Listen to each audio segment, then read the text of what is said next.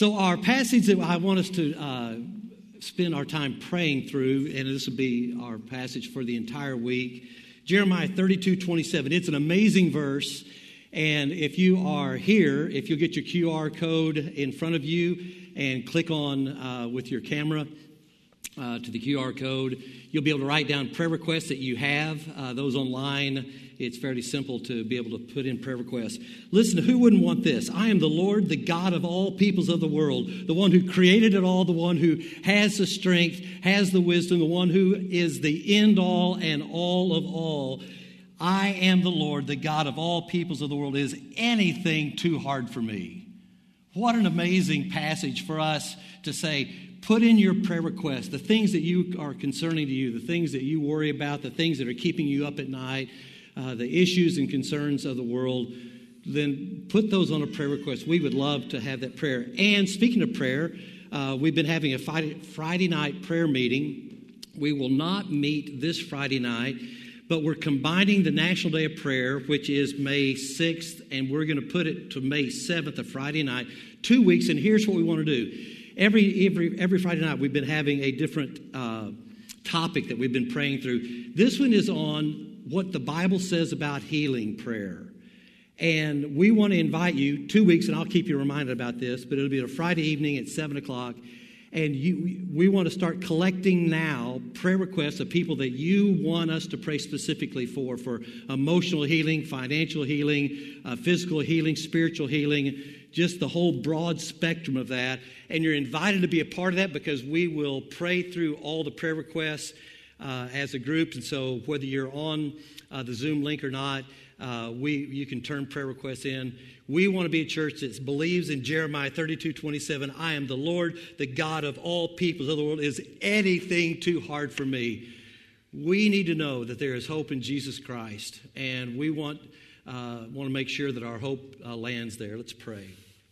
Father, thank you that your word says, I am the Lord, the God of all the creation. I am the one who created it all, and nothing is too hard for you. And so, Father, I pray for healing already for those that have gathered to worship today. Father, I pray that you would bring about healing, that you would transform the lives of us, that our hope would be in you and in nothing or no one else other than you and you alone. And I pray this in Jesus' name. Amen. Get it? Good. Let me speak to those online for just a moment. We're going to close our service with communion. And so if you've not already located some bread or crackers and some juice, you may want to go ahead and do that. The service is all lending itself towards the culmination of communion this morning. And then hopefully everyone here in-house received the communion element. So we are talking about bridging the gap. I've shared this with you, and this is part of Jenny Allen, who will be at the IF conference.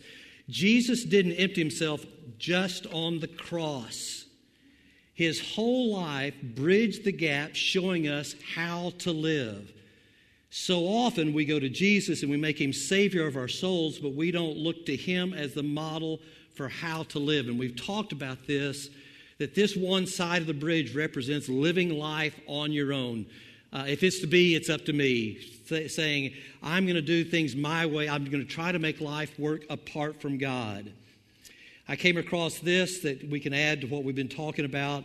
It goes this way. When we try to satisfy what is eternal with what is temporary, we will only pacify the issue. In other words, you'll never get enough of what you don't need, right? And so on this side of the bridge, it's where you try to gain points. It's all about transaction. It's about what you can do to do self-improvement, sin management. It's all about trying to make life work apart from God. And I'll do what I want, when I want, however much I want. And I'll just make it work. I'll grin and bear it.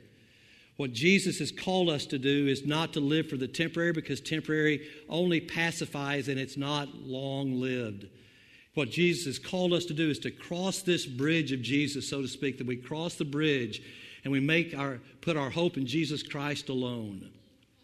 That he would be the one in whom we put our hope and trust. He invites us not just for fire insurance. We'll talk about that in just a moment. When a person invites Jesus Christ to come into your life, you are guaranteed that the minute you take your last breath, or if Jesus returns first, you will spend eternity in heaven with Jesus. And I thank Jesus for that. We will celebrate communion in that manner.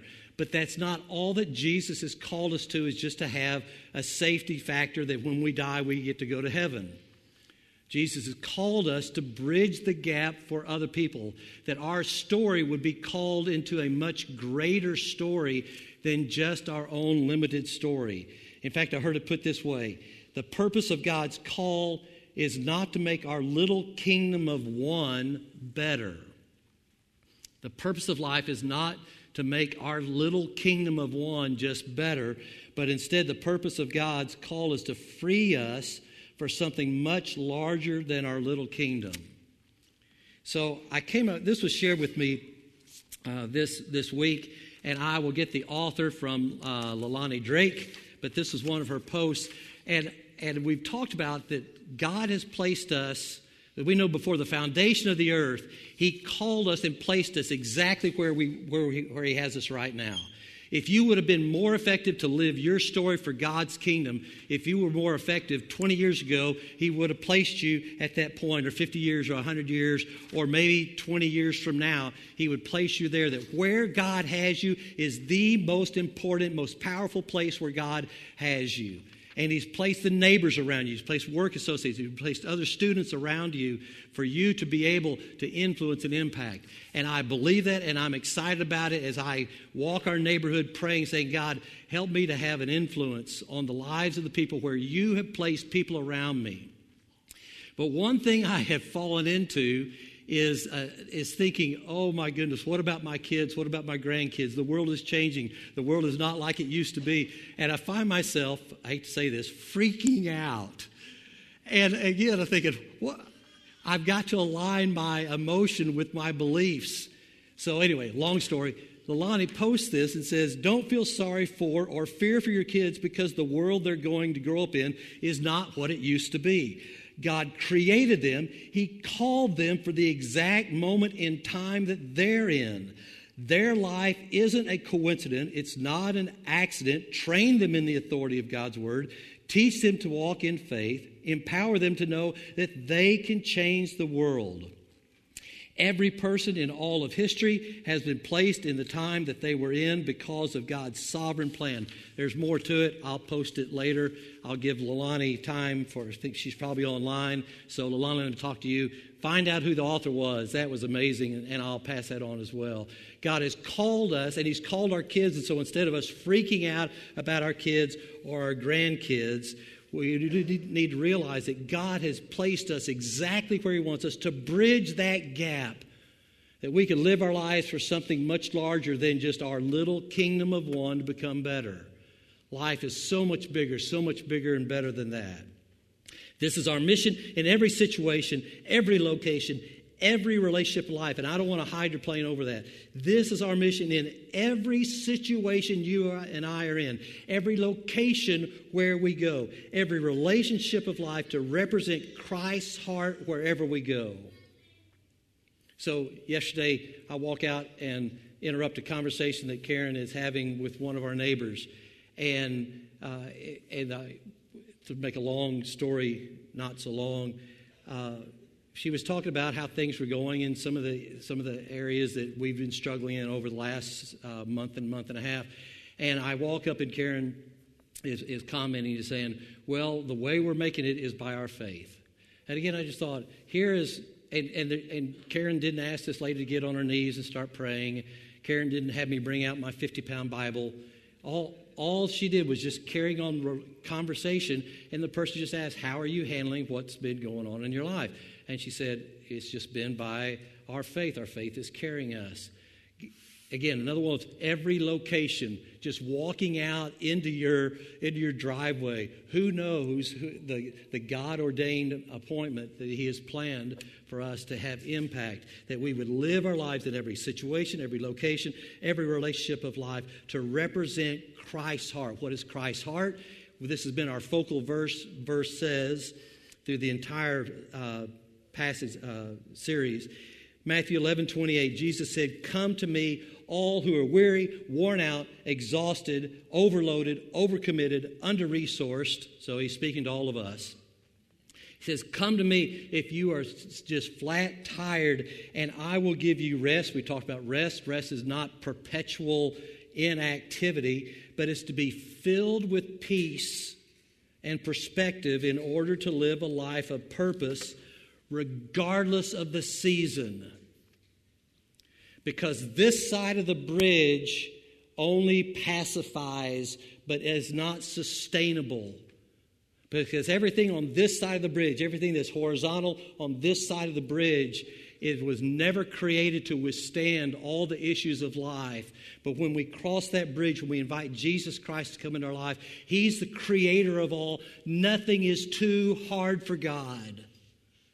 And then we have the opportunity not only for us to embrace it and allow God to strengthen us and redeem whatever He's allowed to happen, but He gives us the opportunity to bridge the gap for others and point people to Jesus. To be filled with peace and perspective. Who doesn't want this? To be filled and overpowered with peace and perspective in order to live a life of purpose regardless of the season. How do we do that? He says, just carry my yoke. It means to live under the influence of the presence of God in your ordinary day in, day out life. Here's where we ended last week. A relationship with Jesus is the best way to live life on this side of eternity. A relationship with Jesus is the best way to live life on this side of eternity. If there were a better way to live, Jesus would say, go for it. But He's the best way to live life. And we closed the last week with Colossians 3:23. So work willingly at whatever you do, as though you were working for the Lord rather than for people. The bigger calling in life God invites you to is found right in the midst of whatever. That how we impact people's lives, how we point people to Jesus, is not the great big moment. Those moments might happen, but it's more so in the mundane parts of life where God puts us into contact with people around us. And it's those small interactions that we have. It's where we come alongside and encourage one another. It's where you drop a note to somebody, where you actually say thank you. It's where you come alongside and help those and say, I can't make a difference in your life, maybe in this way, but I want you to know I'm in your corner. We have the opportunity to do 1 Corinthians 10:31. So whether you eat or drink, which is very mundane, very doable, and every day we do this. So whether you eat or drink, whatever you do, do to the glory of God. Can you imagine what would happen if that principle of the whatever principle, if it took hold of your life? Imagine it would change everything in our lives, wherever we go, whatever we do, whatever we give, whatever we say. In fact, right now, in New Cuff Kids, we have people investing in young students right now, young kids, and telling them that they have been created by God and God is going to make a difference in their life, and God called them to make a commitment to Him and to invest in others. That is, for some, that may seem mundane to you every weekend, every Sunday, every Sunday downstairs, but this is huge. Again, it's in the mundane things of actually having prayer with 5-year-olds, if you can keep them still for long enough. Having prayer with them, doing prayer walks with them, letting them know that Jesus loves them and cares about them. This is what the whatever principle is about. I like what A.W. Tozer said. He said, it's not what a person does that determines their work, whether their work is sacred or secular. It's why they do it. That's the whatever principle, that whatever we do, wherever God has us in the mundane, that we would serve, beginning at home. So why is Jesus offering all of this? There are certain biblical beliefs that are essential to what we believe about this. There are more than 4 core beliefs, but I want to talk about 4 core beliefs that our church must embrace with conviction, that are non-negotiable, about why He's called us to bridge the gap. Why do we talk about this so much, about bridging the gap? Why do we talk about being the voice and the hands and the feet of Jesus in the whatever? And here are 4 statements that I'd like to propose to you. Number one, God's love is revealed to us through Jesus' sacrificial, substitutionary death on the cross. This is a non-negotiable, that God's love is revealed to us through Jesus' sacrificial, substitutionary death on the cross. Galatians 4:4-5. When the perfect time had come, God sent forth His Son, born of a woman, born under the law, to redeem those who were under the law, so that we might receive adoption. Redeem and adoption, redeem and adoption. That's why Jesus came, is to redeem us, to take that which has lost value and bring value. That's why we talk about God can redeem whatever He allows when you allow Him to be the leader of your life. So redemption, He wants to redeem that which has lost its value, that which has lost its value due to sin. He can redeem it, and then He moves us from orphan to family, a forever family. That is huge. That is huge. Romans 5:8, when we were utterly helpless, Christ came just at the right time, and He died for us sinners, but God showed His love for us by sending Jesus Christ to die for us, notice, while we were still sinners. This is incredible. It's not about working our way into right standing with God, trying to prove that we're worthy of God. Are you kidding? No. While we're in the midst of dismissing Him, Jesus died for us. And since we've been made right with God's sight, notice, by the blood of Christ, we receive communion in a moment, recognizing that we are right in God's sight by the blood of Jesus, He will certainly save us from condemnation. For since our friendship with God was restored by the death of Jesus while we were still His enemies, we will certainly be saved through the life of His Son. The horizontal side of trying to make things right with God is a dead end. What we need is a vertical relationship, that we would give our life to Jesus Christ. Number two statement, people are eternally lost without saving faith in Jesus. We're eternally lost. Romans 6:23, for the wages of sin is death, for the outcome of sin, for the result. For when all of us sin, and when we sin, it separates us from God. However, the free gift of God, notice this, is eternal life. Not just to make things better. He gives us eternal life through Jesus Christ our Lord. And so when we're on this side and we cross that bridge, He calls us to live our lives. And eternity has already started for us. And we're guaranteed ongoing eternal life because we put our hope and trust in Jesus Christ alone. People are eternally lost without saving faith. Number three, salvation is found in Jesus and by His name alone. Acts 4:12. There is salvation in no one else. For there is no other name under heaven given among men, people, by which we must be saved. It's Jesus and Jesus alone. And we say this over and over again at New Cove, and so do other Bible-believing churches. Say, what does God's Word say? And we align our lives to God's Word. God's Word says there's salvation in no one else, for there is no other name under heaven given among people by which we must be saved. On their way from the upper room to the Garden of Gethsemane, it's possible that they passed by the temple. And the temple would most likely, we've seen images of the vine, which is the national symbol of Israel. So it's very real that as Jesus was leaving the upper room and headed to the Garden of Gethsemane before He was crucified, that they passed by the temple and they just happened to notice the national symbol of Israel, a vine. And in John 15:1, Jesus says this, I am the true vine.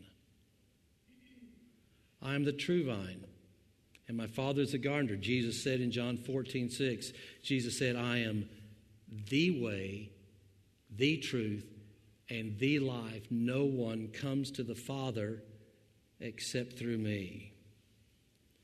Notice this passage, what Jesus is claiming, he's claiming to be essential, he's claiming to be irreplaceable, he's claiming to be life-giving. In other words, he's not an add-on. It's Christ and Christ alone that we have salvation.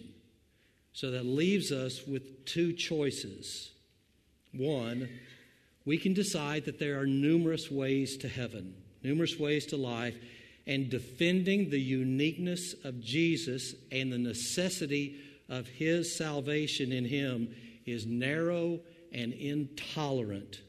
In other words, Jesus was wrong when he said, I am the way, the truth, and the life. No one comes to the Father but by me. That the Bible is not speaking truth when it says there's no other name under heaven by which we must be saved. We can say that is narrow and intolerant. Jesus was wrong and there is no absolute truth. That's an option. The other option is we can decide that there's only one true source of life, and defending the uniqueness of Jesus and the necessity of salvation in Jesus alone is a gracious gift to a dying world that needs Jesus.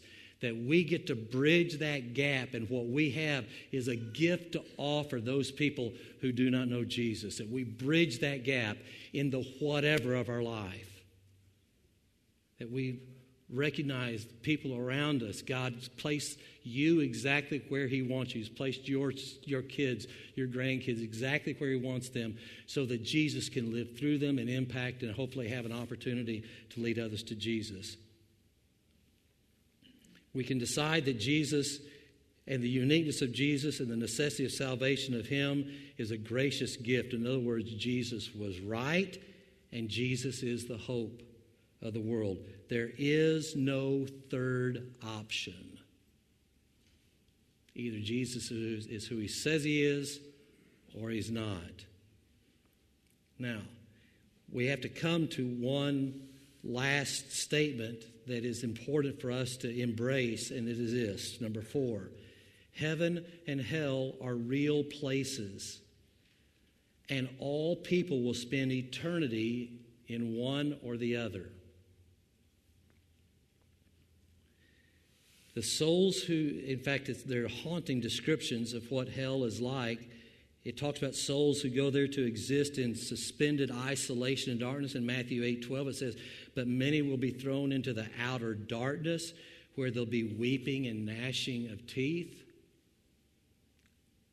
Outer darkness, weeping and gnashing of teeth. Jesus describes hell as a place where the fire never goes out, where the worms that eat them do not die. That's Gehenna, the garbage dump. He's using that to try to help them realize what hell is like.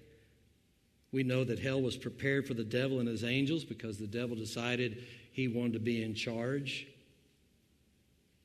But the fact that some think that eternal punishment is harsh and makes God less than fair demonstrates how far we've strayed from the biblical understanding of how destructive evil is and how gloriously holy God is.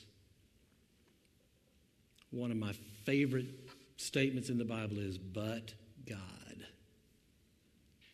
While we were yet sinners, Christ died for us, but God died for us in the midst of all of our sin, and that he's pursuing us. He's not sending anyone to hell.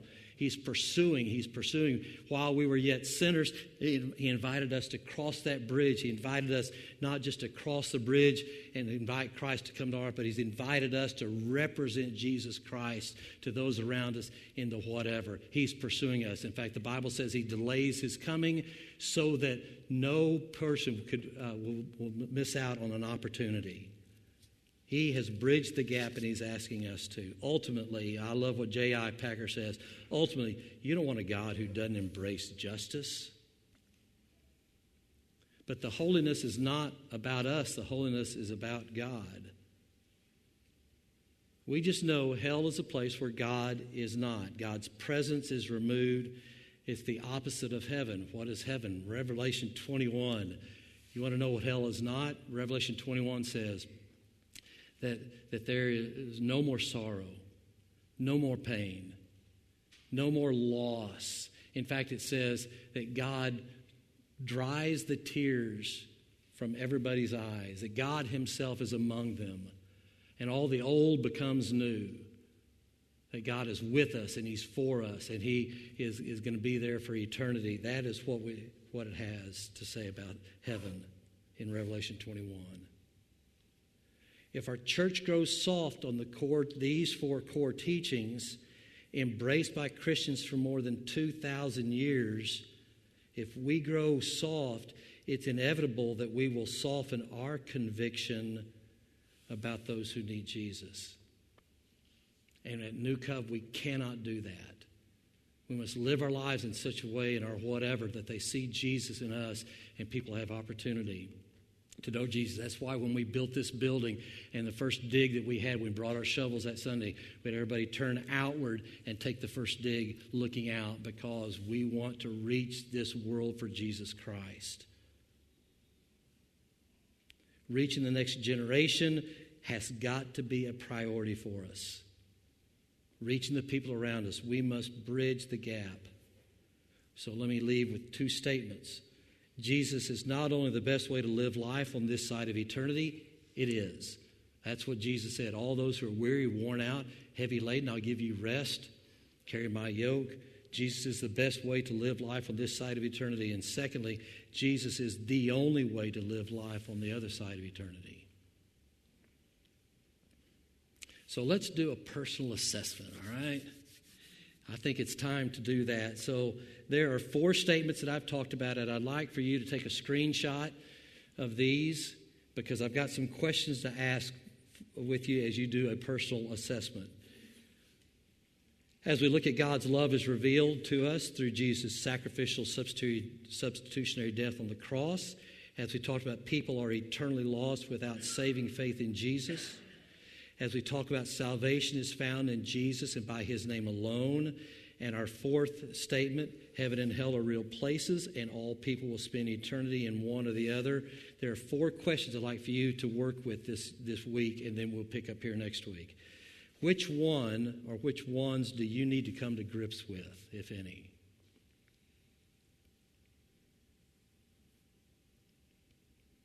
Second thing to process, what does your lifestyle reflect about your beliefs? What does your current lifestyle reflect about your beliefs of these four statements? Number three, what adjustments need to be made in your life according to these four statements? And last, what is God saying to you after hearing about these four statements? I'm so grateful to be a part of a church that believes that Jesus is the way, the truth, and the life. I'm so glad to be a part of a church that says we want to be involved in Lancaster County and in our state and in our world, that we take the name of Jesus across the nations, to the nations. I'm glad to be a part of a church that says people matter and Jesus loves them. I'm glad to be a part of a church that says we want to be a church that bridges the gap for wherever and whatever he has for us. Let's pray together. Father, I pray that in this very moment that you would bring to mind how much you love us, how much you care for us, and may we not just only embrace it, may we share it in the mundane, in the whatever. May people see Jesus in us. Father, thank you that you love us and care for us. Thank you that you pursued us, that you make a way for us. May we not grow weary in taking the name of Jesus to others. Thank you for putting us in this very spot at this very season for such a time as this to share Jesus with those where you have placed us. And I pray this in Jesus' name. Amen. I'd like for you to take your communion and be ready to receive communion. There's a song that we want to sing together that will set the tone, if not already. for us receiving communion. Those of you that have made a commitment to Jesus Christ, we invite you to be part of our communion. If you've not made a commitment to Jesus, but you're ready to do that, as you take communion, just receive Jesus. Tell him you want to give your life to him and ask him to begin to transform your life.